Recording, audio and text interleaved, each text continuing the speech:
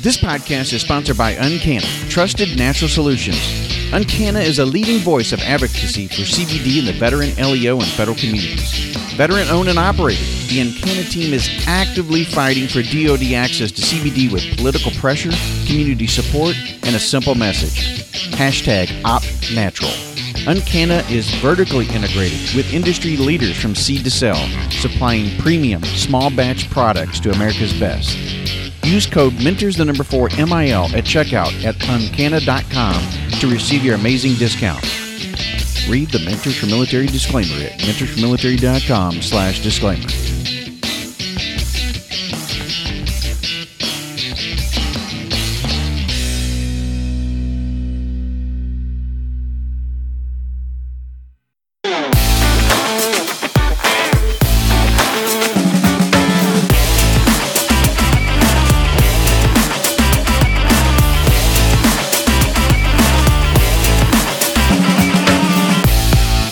So, Rick, first off, man, thanks for coming on the show and really appreciate it. And, I want to start off at the beginning of your time frame, in the military. 29 of it, was it all special operations or were you conventional in the beginning?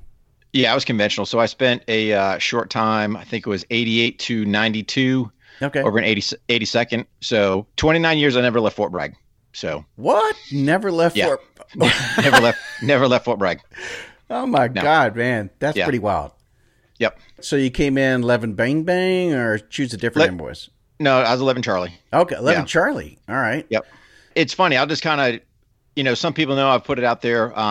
So originally when I went to go talk to the recruiters, like in 86, I think it was, Special Forces actually had the Special Forces Baby Program back then. Yeah.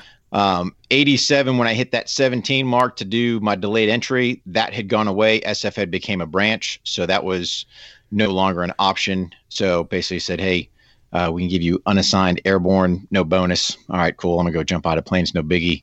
And then 88, go down to Fort Benning, Georgia, one station unit training, and poof, the rest is history, for the lack of better terms. So yeah.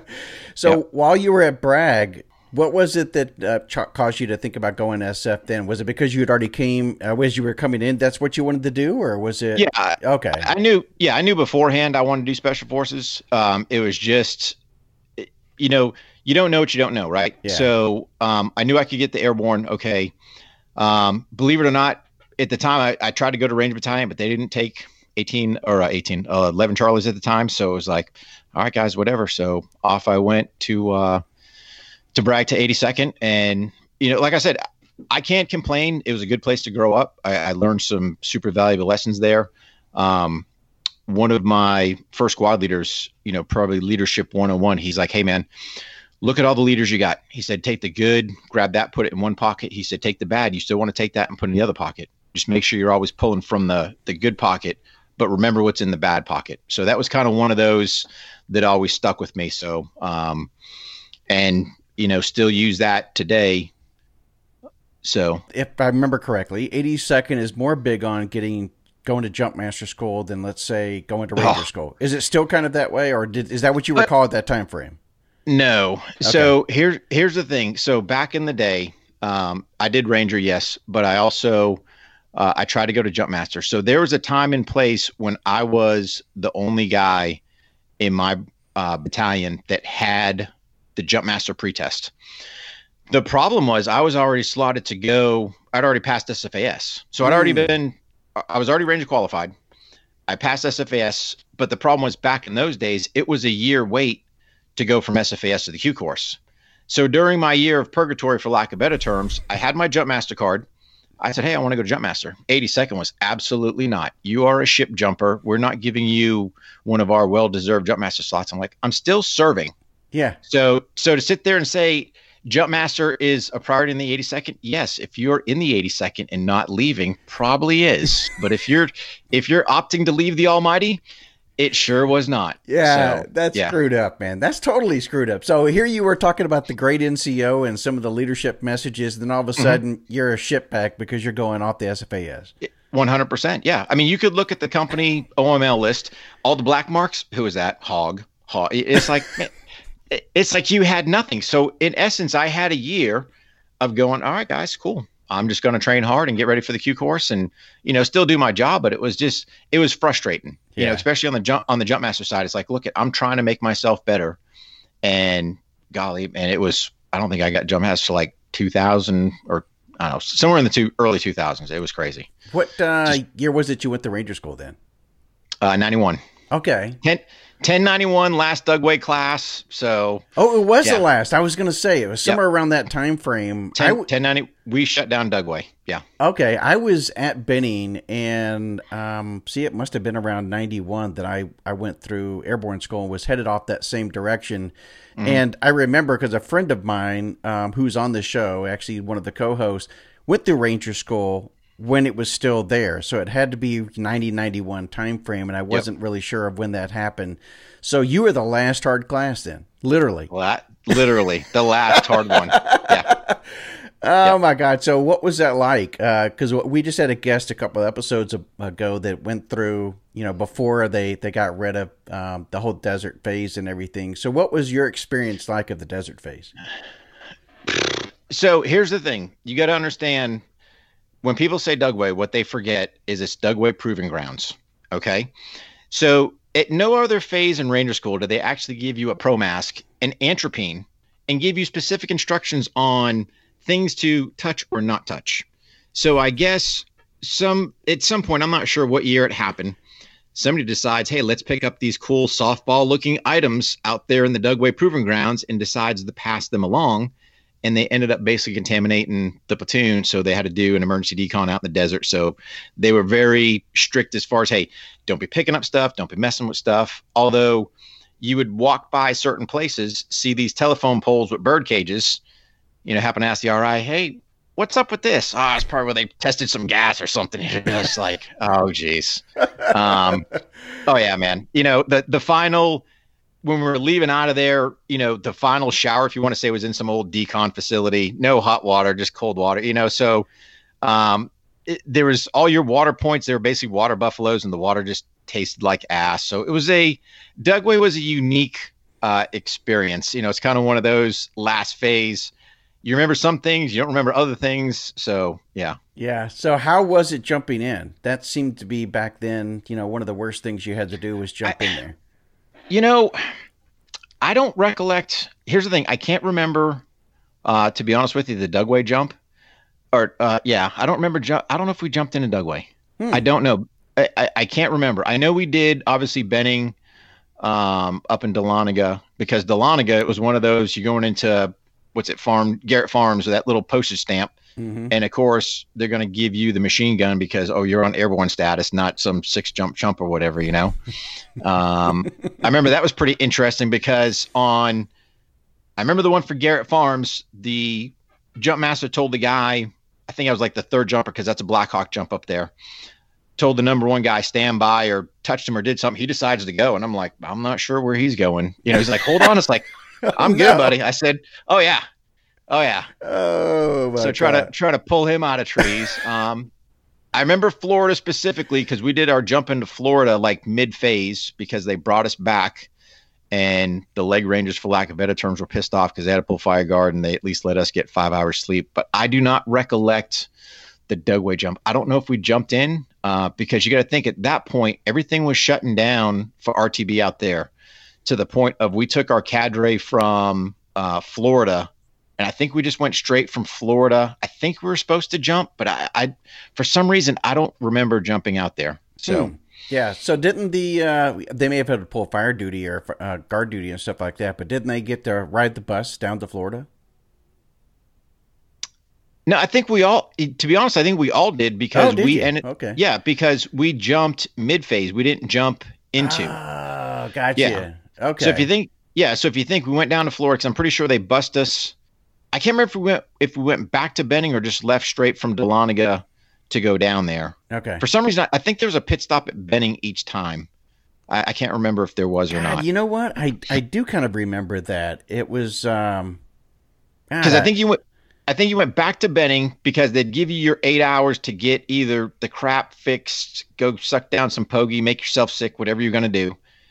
And then I know we drove down to Florida because when we got down to Eglin, you do all your paddling all your boat stuff. And then, because remember, at least for us, the Pogey Birds brought us out into the field, but then we came out of the field, did a jump, if you want to say midfield problem, for lack of a better term. So it's basically come back, get your 5 hours wink, go jump back in, and then, get ready to go do Santa Rosa Island. So, yeah. When you start seeing all these guys coming back, they've lost 30 pounds and, oh yeah, looking for their first cheeseburger. Oh, but see, the problem is when you eat all that stuff, because I remember during the breaks, I think they gave you like 8 hours. Hey, do whatever. What do you want to do? You want to eat. And then in turn, your body's not used to getting all that stuff in there. Mm-hmm. And then you just feel like crap. And then depending on the RI, when you came back, it might be a smoke session. And then all of a sudden, all your yumminess is getting puked out of you. And you're just like, oh, here we go, man. So you quickly learn, let's not make that mistake for going to the next phase. So, yeah. So how was selection for you then? It was good. Yeah. Okay. Yeah. I mean, I went, I guess, again, dropped as a child. I went in June. So I was like a scorching, summer class.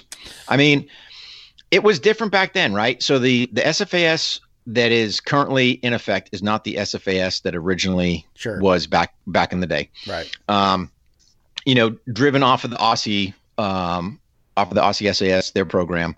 So back then, land nav wasn't really land nav. They would basically have you walk the roads, and it was discouraged to cut through the woods, because if you walk the roads, they knew exactly how many miles they were putting on you. So it was all about just putting miles on your feet.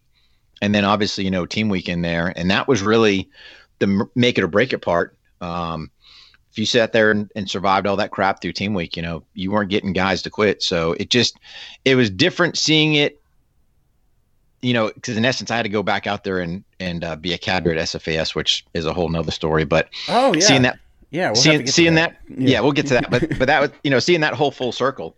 Do I say the SFAS, of the 90s was better? It was different. It definitely had guys put miles on their feet. It wasn't focused on the navigation. It was more just the physical. Hey, can you work as a team, and can you gut things out? Yeah. So it was just, but again, being at Bragg, sitting there walking Longstreet, there's not a whole bunch of terrain. So it wasn't like you're really training for stuff. Just like, all right, on the weekend, sitting there, go walk Longstreet. Being, in the infantry, it's like they would do nice things like, all right, guys, check it out. We got your Sicily drop zone, but no trucks to get you home. So you're walking back. So, I mean, you're always walking. So that wasn't really a big deal. Right. The team dynamics, that was pretty interesting, because at no point, was there any real, you heard some rumors, but you didn't know. And then once you get out there, then you're just figuring out, hey, how to work together as a team, make sure that your lashings are good, your apparatus doesn't fall apart. And yeah, man, just keep going. So, yeah. Well, we talk about it a lot about just keep going, never quit. And that's the right attitude and approach. So when you got out of that, what was your MOS? Which one did you end up choosing? 18 Bravo. 18 Bravo, okay. Yep. So as an 18 Bravo, you end up going at that time frame third group, or was it seventh group? Seventh. Seventh, okay. Yep. And how was your time there at seventh? Awesome. Yeah. It was phenomenal. Really.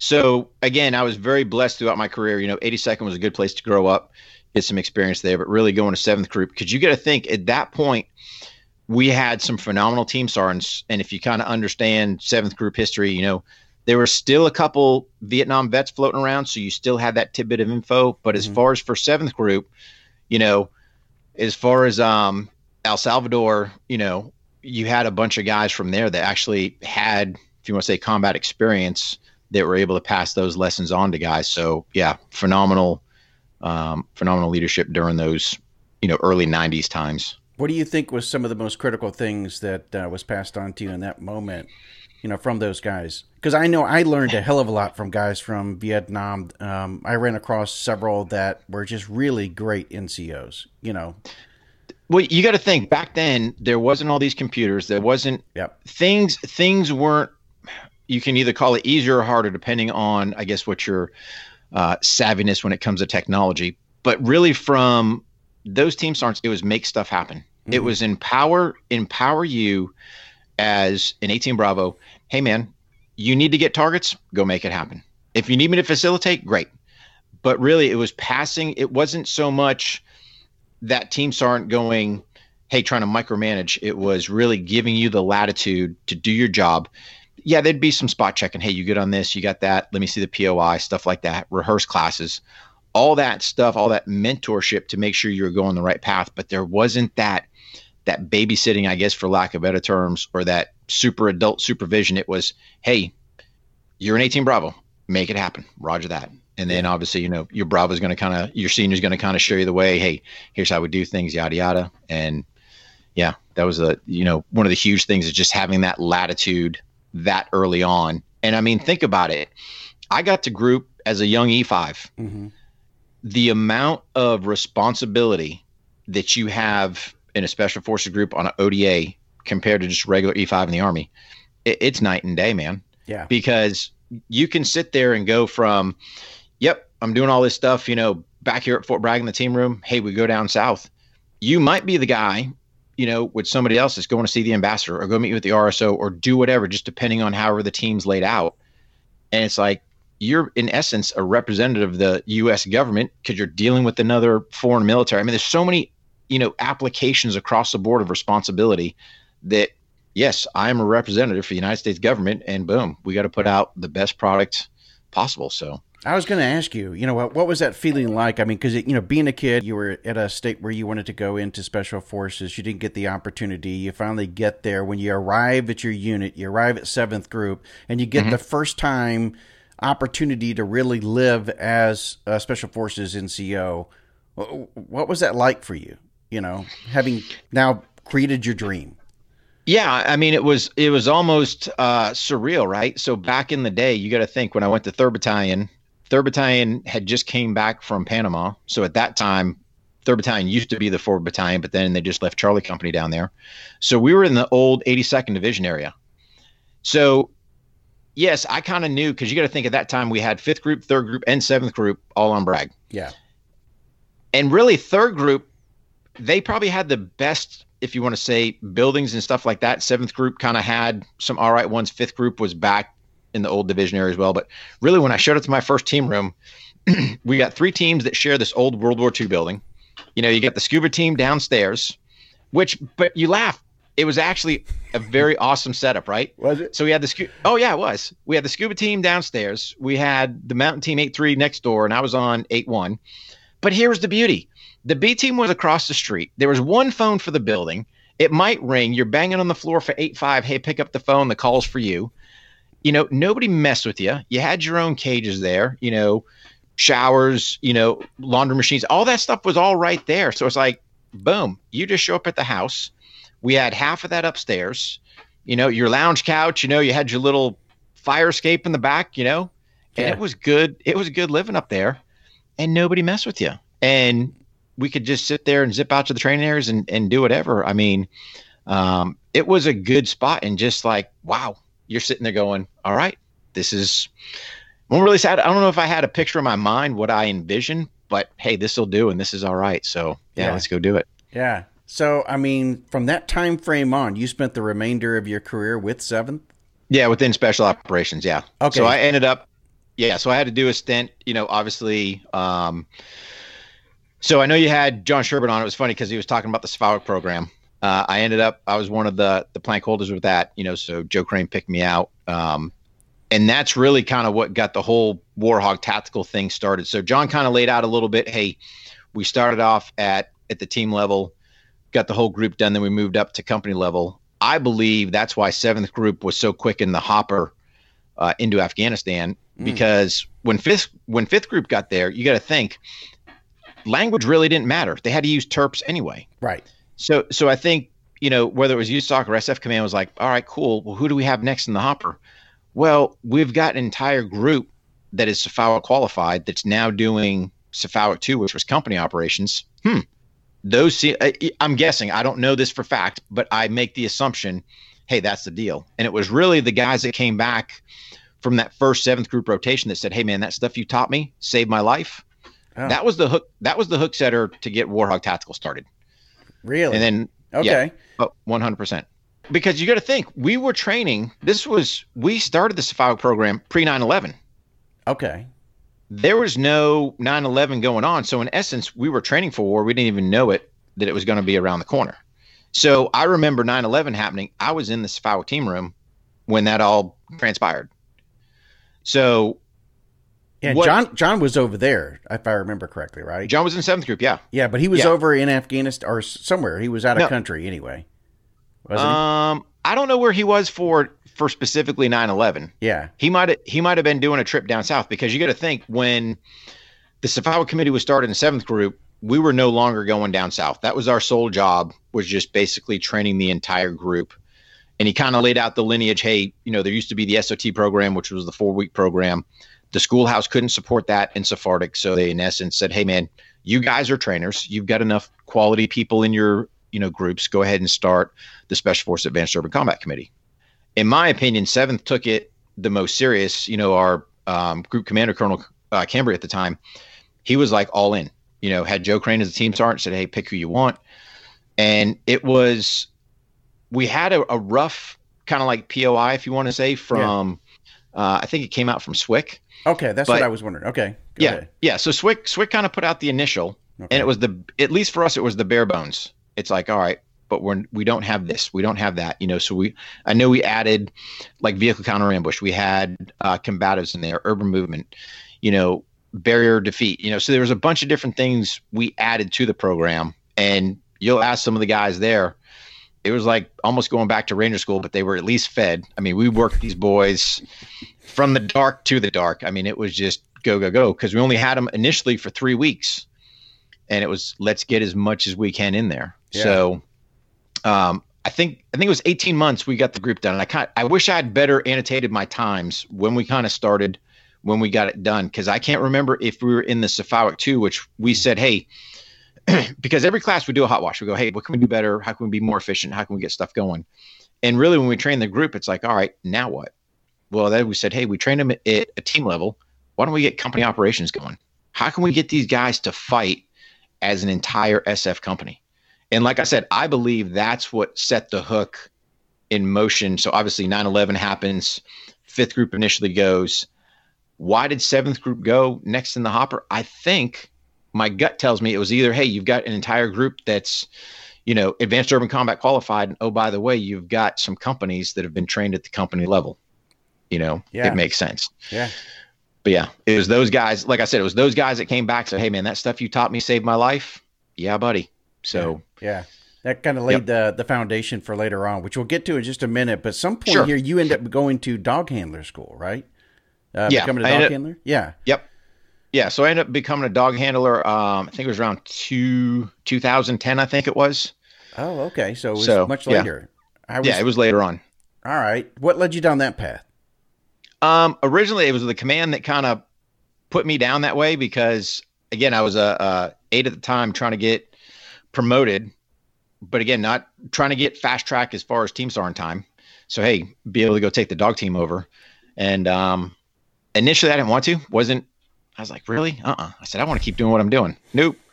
So, but it was the best thing, really, because at least for me, it was like being an independent agent, right? I'd had a lot of time.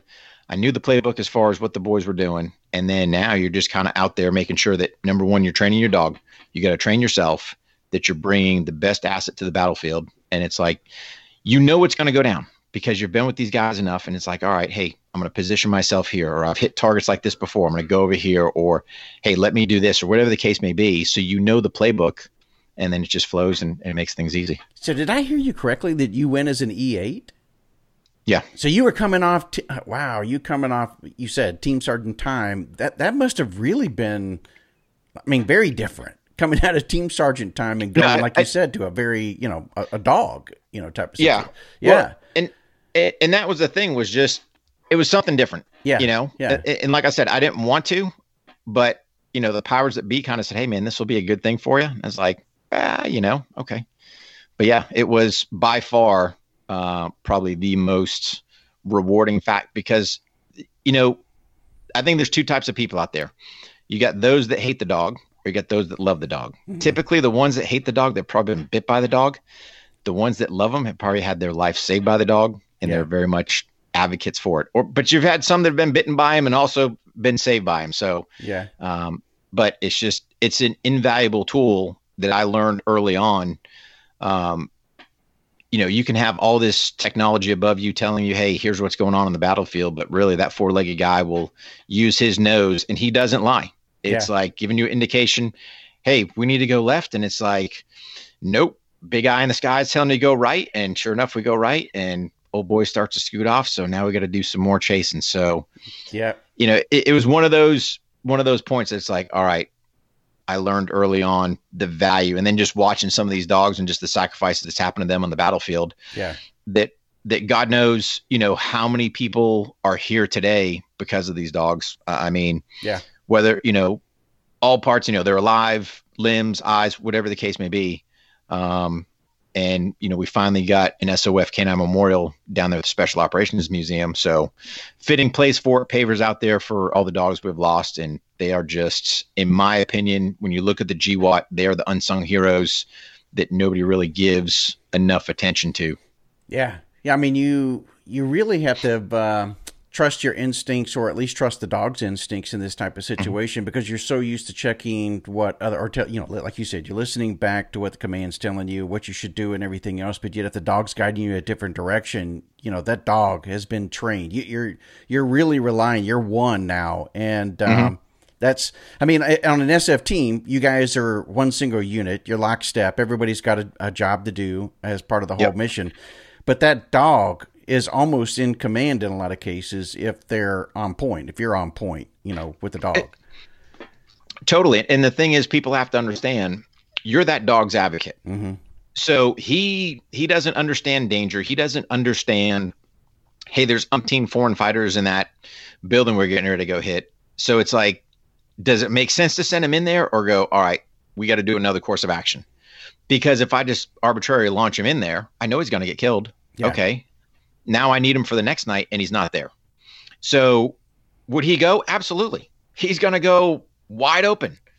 But nope. I got to sit there and go, not tonight, buddy. Let's look at something else, because we know they're in there. We know they're not going to come out. We know this is going to be a fight. So you just got to make sure that you're being smart with him. So it must have been after this time frame then that you end up going back to Bragg to be an instructor there? No, I was 2002 to 2004 is when I was out at Camp McCall. Oh, okay. So, yeah. I don't know why I was thinking that you were saying it was later. So you must have been like an E7 at that time frame? Yep. Okay. Yeah. Yeah. So here's the thing. I got kind of punished, right? I was not the most, let's just say, politically correct person when I was in 7th group. I would very much let my voice be heard. And in turn, it kind of cost me. So originally, when I was got picked up to go to SWIC, I was supposed to go out to Range 37. So I was supposed to go to Delta Company 2nd Battalion. Would make sense, right? Yeah. Sephardic grad, down at the SIF, teaching at the Special Forces Advanced Urban Combat Committee. Yep. Oh, no. There were some certain people in places that I had irritated along my career that was like, oh, no, you're going to go out to Camp McCall. And not only going to go to Camp McCall, but you're going to go to SFAS. So in essence, I had Groundhog Day every 30 days. Same thing all over again. With, oh, by the way, that was during the 750 ramp up, which I don't know if that's still going on or what the debacle is with that. But it was just, for me, it was not a very good place. And yeah, one of those that it's like, what am I doing? So take me back then, between the time frame that you attended SFAS and the time frame that you were there as an instructor, what were the things that you noticed right off the bat? And did you feel like the quality, I guess, is the biggest thing, because that's still talked about all the time, about whether or not, the quality is still there? Yeah. Is the quality guys there? I think there are. All right. But here's the bottom line.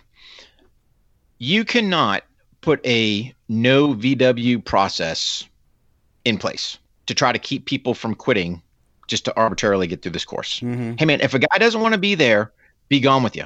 Right. Because I'm going to have to be the guy looking for him out in the woods, or he's going to be the guy, God forbid he slips through the cracks, that isn't going to be there when we're in a gunfight. But that was one of the things they put in place was, these VW windows. So they can't VW for the first 7 days or 14 days. It just became ridiculous. So one of the things is we had to pull basically hut duty. So you're there as like the CQ. So you're there for 24 hours. just to keep an eye on the candidates out there. Okay. I would have guys knock on the door during this no VW window going, Sergeant, I want to quit. Hey, bud, here's the deal. You can't quit. Okay. But I'll tell you this. I would say, here's the deal. You're going to do something tomorrow. Can't tell you what it is. Just refuse to train. They'll kick you out. And then, of course, they're coming back to me going, you can't be telling them that. I'm like, why not? I said, why do I want a guy here that is basically creeping out in the middle of the night to tap on my door, says he wants to quit? Why am I keeping him? Yeah. Because if it's in the back of his head now, when's he going to quit me when I really need it? Yeah. So it was just things like that I was very intimate, or I'd do things like I would spot check guys' rucksacks, because you'd see the start points. You go a couple hundred meters and these all the rocks from the gravel out there at Camp McCall in the nice little MRE bags laying around. So you're sitting there going, I know this dude's dumping, their weight. So you happen to spot check guys. What are you doing spot checking? Hey, man, I'm trying to just enforce the standards. I was going to say, you're the instructor. Exactly. But that was the push from the command. It was that whole 750 ramp up. So you got to think, this was during the time when typically we graduated 350 across the board. Mm-hmm. Guardsmen, officers, active duty enlisted. Now all of a sudden you want to go, oh, we're going to do 750 active duty enlisted graduates per year. You've lost your mind. You got a pulse. Come on board, man. Give it a shake. But they just put a whole burden on the system. And, the system was halfway flawed one time, because I remember we had never went to a bat for a candidate ever, because pretty much they weren't going to bat for the most part. This one kid, we went to bat for him because something, I forget what was in his record there, that the command wanted to give him the boot. And we're like, no way, dude. This kid has excelled out here. He's what we want. Oh no, he's got to go.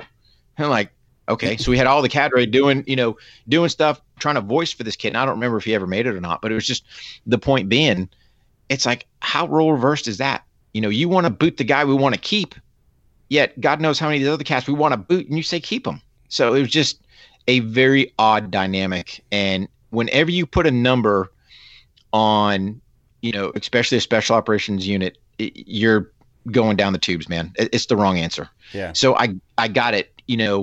Burn on the force, GWAT, continual burn. Roger. Figure another solution.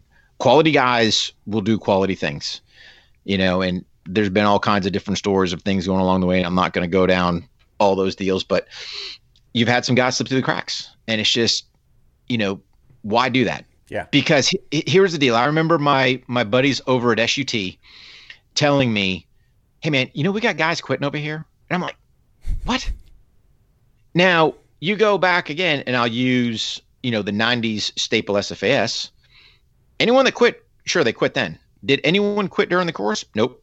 I'll be a realist and say, were there guys dropped? You had the guys that got DWEs or academic or something like that. Sure. But nobody quit. And you're getting guys that are over at SUT and Robin Sage wanting to quit, and they're having to keep them. And I'm just like, well, obviously we failed. But the command didn't want to hear that. So wait, they made it all the way to Robin Sage, and then they quit? They wanted to. Oh, wow. Yeah. Oh, it was crazy. It was just that whole, and I don't know if the 750 ramp up's still going on, but that whole debacle, the 02, 04 time frame when, you had GP mediums out there because it wasn't enough housing, and trying to get all these people out there, and just the silliness going on of the bodies they were trying to pump through. It was like, hey man, what's going on? So, I think we obviously have gone through this similar type of thing. I don't know if the 750 is still on, but I'm sure you've heard in the news just all of the feedback that's been going on over the last 2 or 3 years around how the quality of the training is not there. And a lot of it is because of the same thing. I mean, what Special Forces is doing downrange right now is a critical mission, especially since the conventional Army has been pulled back, for the most part. So, SF is in high demand.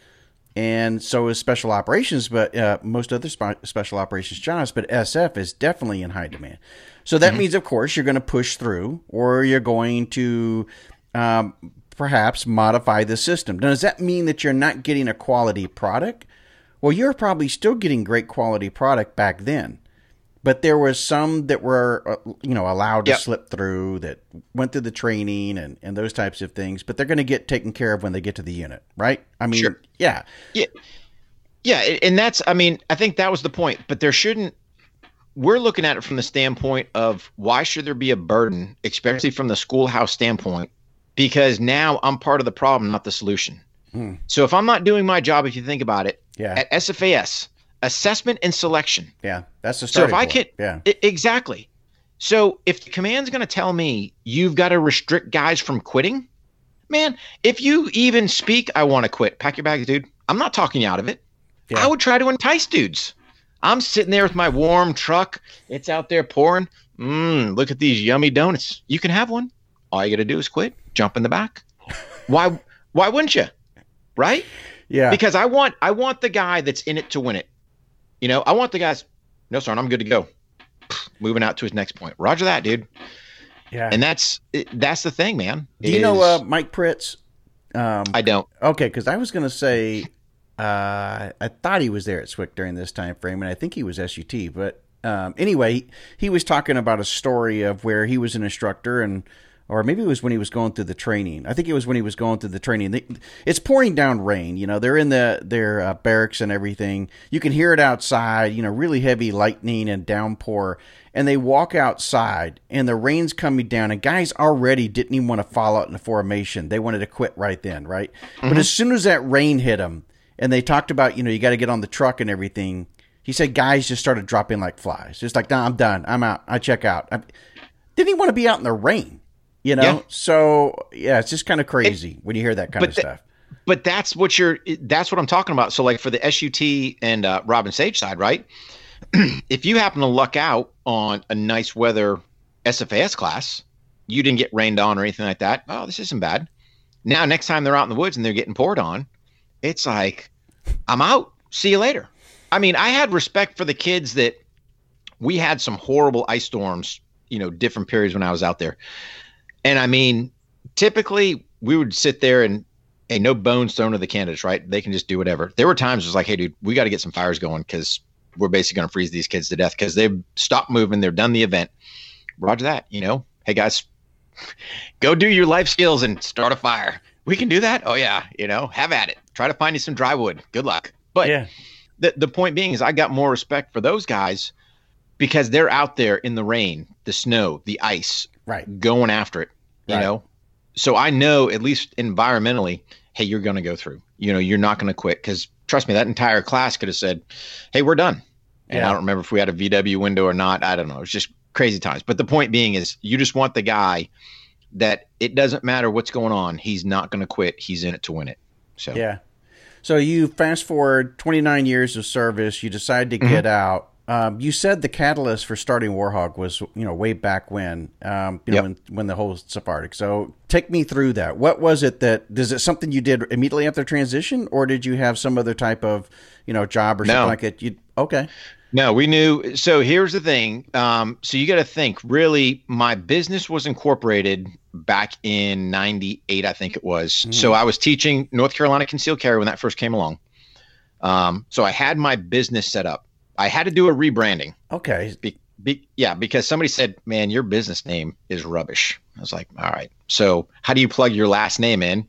Hogg. All right. That's how we came up with the whole Warhog. So I knew, like I said, 2002 was the hook setter to go, hey, man, I'm going to get Warhog Tactical, although I didn't know it was going to be Warhog Tactical then, but I was going to have my training company leaning forward. So we were prepping during that whole transition period, which from the entrepreneurial standpoint, the Army does a horrible job at setting you up for success.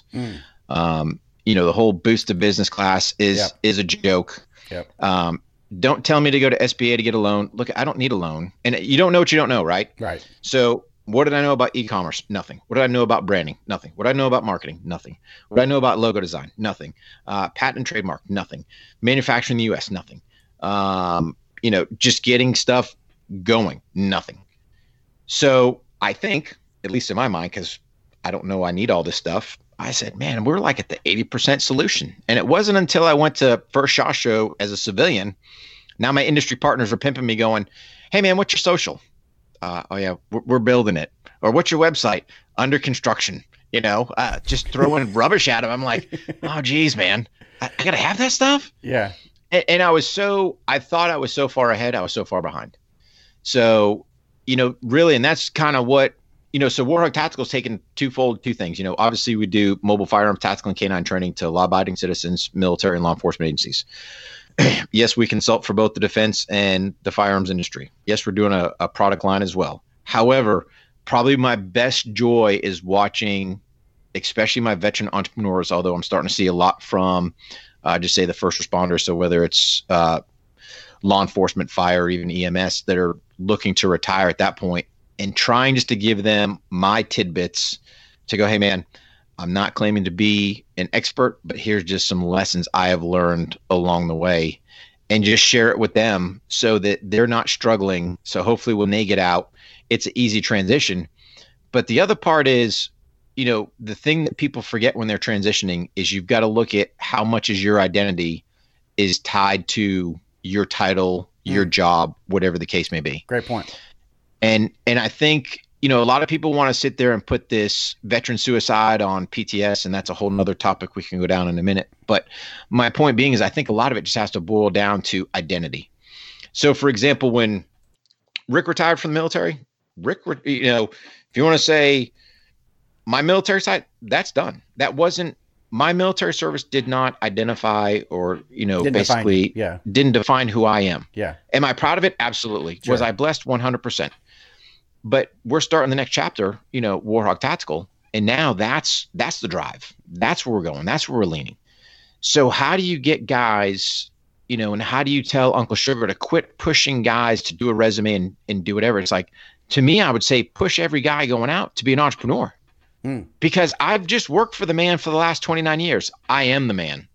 So now I at least control my destiny. Do I work more now than I did when I was in? 100%.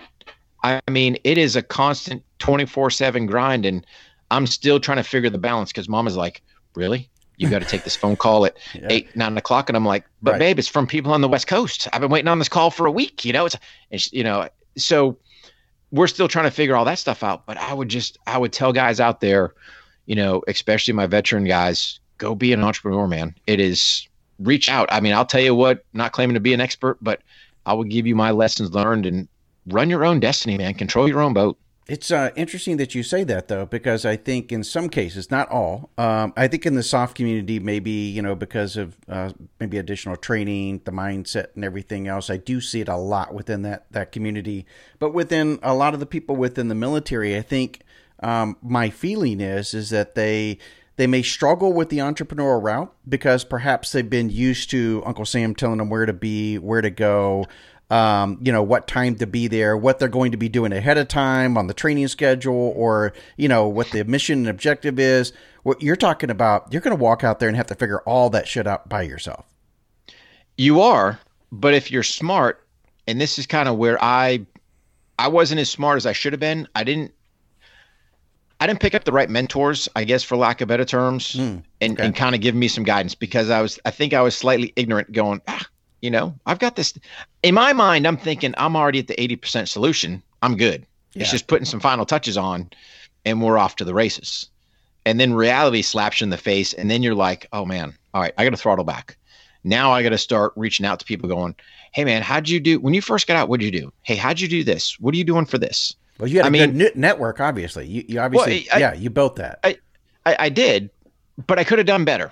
Yeah. And that's a whole nother, topic in itself, because I believe personally, like when Joe Andres was killed in 2005, I think I, unbeknownst, put up some mental barricades to really harnessing relationships and friendships, right? Mm-hmm. Did I have friends? Sure. Did I really go the extra mile for people? No, I didn't. And I think had that not happened per se, would I have had better relationships and would I have been more apt to reach out and do some things like that? Maybe I would have. But really, it's, if I could go back in time, if there's, a point you could do that, is really reach out to those mentors prior to and start going, hey man, who do you recommend for a website? And yes, it breathes well. You see the GoDaddy ad, jump on there, but they're not the best e-commerce. It might be something to get your foot in the door, but I'm getting ready to go on my third one. It's just like continual. I need to quit wasting time on things that I could have done from the get-go, but you don't know what you don't know. So it's really just getting that good mentorship to kind of point things in the right direction. And like the one thing people always ask me, hey man, should I be a S Corp or LLC? Go talk to a CPA. I will not give anyone advice on that one because that's all taxes and everything else. Go seek the true professional where you can go, hey, here's what I'm looking at for my business model. Here's what I'm looking to do. And let them give you that sound advice. Mm-hmm. And then the rest of the stuff we can talk about all day long. But as far as that, I will not make that decision for somebody. Yeah. So what are some of the other golden nuggets that you pass on to these guys then? About branding. So everyone I talk to, I try to go plug your name in. And I got it. There's some people out there that have some wonky names. Trust me, be innovative and think about how can you plug it in. Yeah, I just plugged in, Warhog Tactical because that's what we're doing. Could I have plugged in something else at the end? I could have. Right. But Tactical kind of covered at least the sphere that I was looking at. I would say if you look at, and again, I'm a big history buff. If you look at history, some of your other, your older companies. So for example, why is Ford called Ford? Why is Smith & Wesson Smith & Wesson? Glock. I mean, you can go down the road. They are people's names. Yep. So good or bad, because that could be a bad thing too, right? Because when an individual, the organization is named after the individual, and let's say they do something in the public, perception-wise, it's not acceptable, then that whole organization may suffer because of that as well. 100%. Yeah. However, you would hope that, hey, if it's your company, your name, because in essence, that's what it is, right? Mm-hmm. So if I go out there and people see Rick Hogg acting like a jackass, now granted, I don't have a staff underneath me. Hopefully we will one day. But number one, I'm not going to do that because I don't want to jeopardize my reputation. Number two, I don't want to jeopardize my staff because if somebody's entrusted me for a job, you know what? I'm going to give them that safety blanket and act the way I should or make decisions that are smart. So I got it. But as the CEO, you should be out there leading by example. So hopefully you're not acting like the jackass. So it shouldn't be a drama. Right. But to me, it's how do I know whoever, look at a benign product, pick something out there. If it's a name or if it's not someone's name, you're hoping that you get that brand recognition with it. Right. So to me, it was, going into especially the tactical space or the training space. Hey man, I want you to know you're getting Rick Hogg, i.e. Warhog Tactical. That's who's coming out to train. That's who's going to be there passing my experience onto you, that hoping God forbid you never have to use it. But if you do, you've got the skill too. Yeah, no, it's a good point. I think the other aspect that could potentially limit an individual when you do use the name, and I never really thought about it that much in terms of early days. You're right. Early companies, that's really what they relied on, is using the names because it stood for something, right? It stood for character, trustworthiness, all those types of things, because you are who you are and how you represent yourself. So they pass that on to the company. The downside of that, though, is if you're building a brand and building a company so that you can sell it, then having a name could actually be something that's a detriment to an organization who's looking at buying a company, because they may look at it, and unless you created quite a big brand, they're going to have to change that name. They're going to have to bring it into their organization and usually change it to their company. So it's just it's something to consider. I like your idea of consider everything. I love the fact that you chose Warhog. But it's Warhog Tactical, it's Warhog Training, it's Warhog. So now you can, that last word, like you were mentioning, you can then tag on to anything. The brand is Warhog. Sure. Yeah, 100% it is. Yeah. Yep. Yeah, we just plugged in the Tactical just to kind of give it that final finishing touch. Could we do Warhog? Yeah, we could. But again, it's depending who's looking at it, it's still a little benign. All right, what's this Warhog? You go Warhog Tactical, roger that. I know kind of that space that you're working in. Right. But I think, I got it. Will we sell Warhog one day? Who knows? Yeah. Will that work? I think it will. I think it'd work for anybody. Yeah, but it's not Rick Hogg Tactical. And it's I think that's the difference, is because Warhog could be disassociated as well, right? It could be. Yeah. But the Hogg 2Gs, that's the kicker. Sure. Right. Sure. You know what I'm saying? So Yeah. we dig in. It's like, no, man, yes, it's not Rick Hogg Tactical. Yes, it's War Hogg Tactical. But trying to play on a whole bunch of things. And again, that was from getting input from people. Yeah. Just again, looking at that mentorship going, could I have called it Rick Hogg Tactical? I could have, but I'm trying to go, all right, hey, if you look at the Hogg, that's my last name. We got it plugged in there. Tactical. Yep. That's kind of giving the space. War. Yeah. We're talking about, that's my experience that I'm bringing to this plate. So that's how we kind of just came up with all that, wrapping it up into one solid piece. And I challenge guys, think about it, man. Get down into the weeds, especially on your company name. Just don't be so quick to go, hey, I'm going to be company X. No, man, get there and go, what is the whole driving factor? And then you can articulate to people and go, well, why are you War Hogg? I mean, I still got some people today that don't realize my last name's Hogg. And I'm like, guys, really? It's like, you're War Hogg. Well, yeah, I'm Rick Hogg, but I think, oh, that's your last name. It's like, yeah. They're like, that's ingenious. I'm like, okay. So, yeah. So looking at beyond that, I mean, I think the thing that you want to do is kind of differentiate your organization and what it is that you do. In your space, let's say tactical, a lot of people are getting off active duty and going to the tactical side of things. Sure. So how do you kind of tell somebody how, when they're going into a specific area, specific, focus, how is it that they determine how to differentiate themselves from somebody else? So how did you differentiate War Hogg from any other tactical organization in North Carolina, especially around Fort Bragg? Yeah. So the thing with War Hogg, we bring 29 years special operations combat experience. All right. And you can sit there and go, yep, there's a dime a dozen. Roger that. We've got our Special Forces Advanced Urban Combat Instructor. So I've got both the teaching side, which you could say, hey, you're doing foreign alternative defense, but most people won't know what FIT is. You just go, okay. So, but they understand Special Forces Advanced Urban Combat Instructor. Roger that. All right. So you got that. You got your combat experience. And then really the hook line that sets me apart from all my peers is the K9 experience. So now when I'm dealing with either other militaries or especially my LE guys, that's a game changer. Like, you're a dog guy? Roger that. So how do we incorporate dogs in your department with your SWAT teams or ERT or whatever name they're using to bring things to the next level? But Rick, what you did is you did a lot of soul searching, it sounded like, and realized the things that you felt like you were really strong at and brought those attributes out whenever you created your organization. And that's where you're really saying that when a person's looking at a name or a person's looking to be an entrepreneur, they're really looking introspectively to make sure they understand who they are as an individual. What are the things that they enjoy doing most? Do they want to actually take some of those lessons learned and things that they did, maybe even within the military, and translate that? I did the exact same thing, but I did it from a business standpoint, and I didn't take, the things that I did necessarily within the military and apply them exactly like, say, you did in a tactical environment.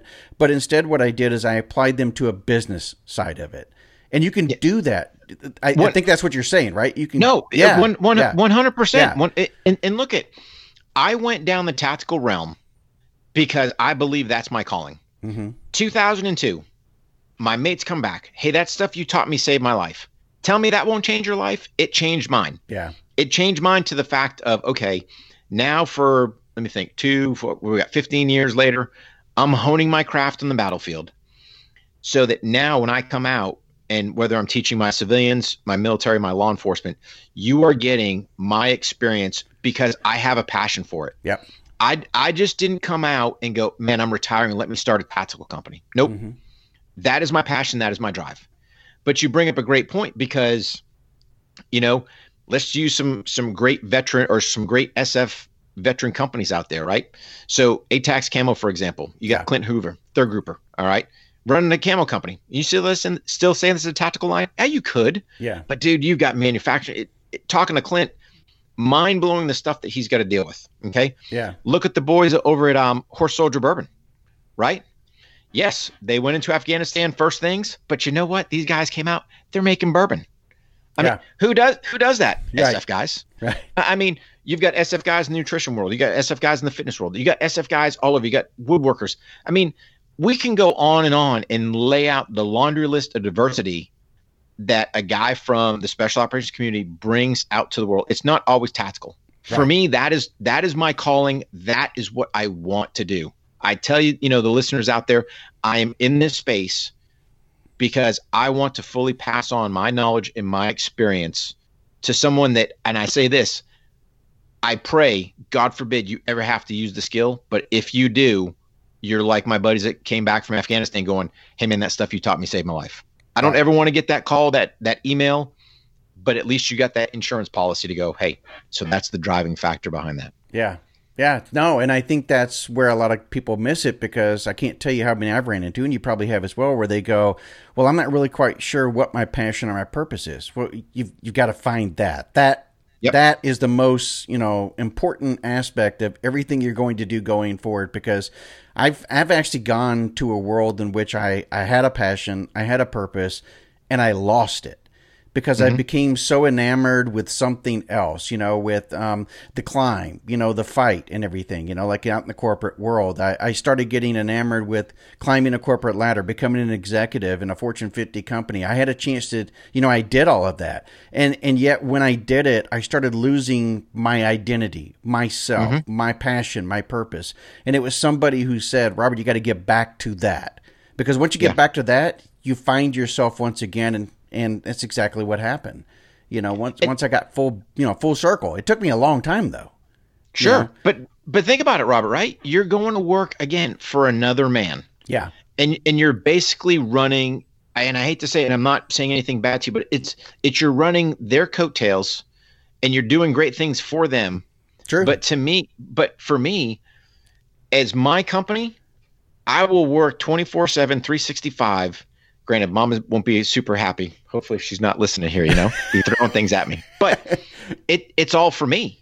Right. And the identity, and like or for you said, her, for them. Well, your family. Yeah. Yes. It's for my family at the end of the day, is ultimately what it's for. You're building this whole enterprise for them. But the point being is, yes, and I keep telling her, hey, one of these days things will settle down and we'll be good. But it's like you said, you can easily get roped in or lose that identity for someone else. Hey man, Hogg is here to stay. Pretty much if you look at, brand apparel I'm wearing, it's all Hogg driven. Why? Because it's my brand. It's what I'm looking to push. Partner with some great companies out there, but we need to get the Hogg message out there, pass that stuff on. But then, like you said, at the end of the day, it's taking care of the fellow vets that's out there. Same thing with, and I've noticed too, since I'm getting into that LE space, and same thing with the first responders, man, those guys are in the same boat. Yeah. They end up leaving a department. Their identity is tied. They were officer so-and-so or SWAT member so-and-so. And you're watching an astronomical, suicide rate over there. And I sit there and go, that's where the correlation's got to be. It's got to be tied to this identity. And post-traumatic stress, by the way. I mean, we've talked about before, they have to drive by the scene of, wherever the event happened. Sure. That's 7,000 miles away, for the combat vets. Yeah. Yeah.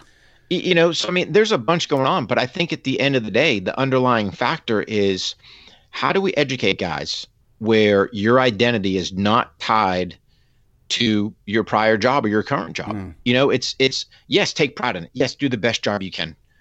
But man, when you go to hang up that uniform for the last time, you hang it up for the last time.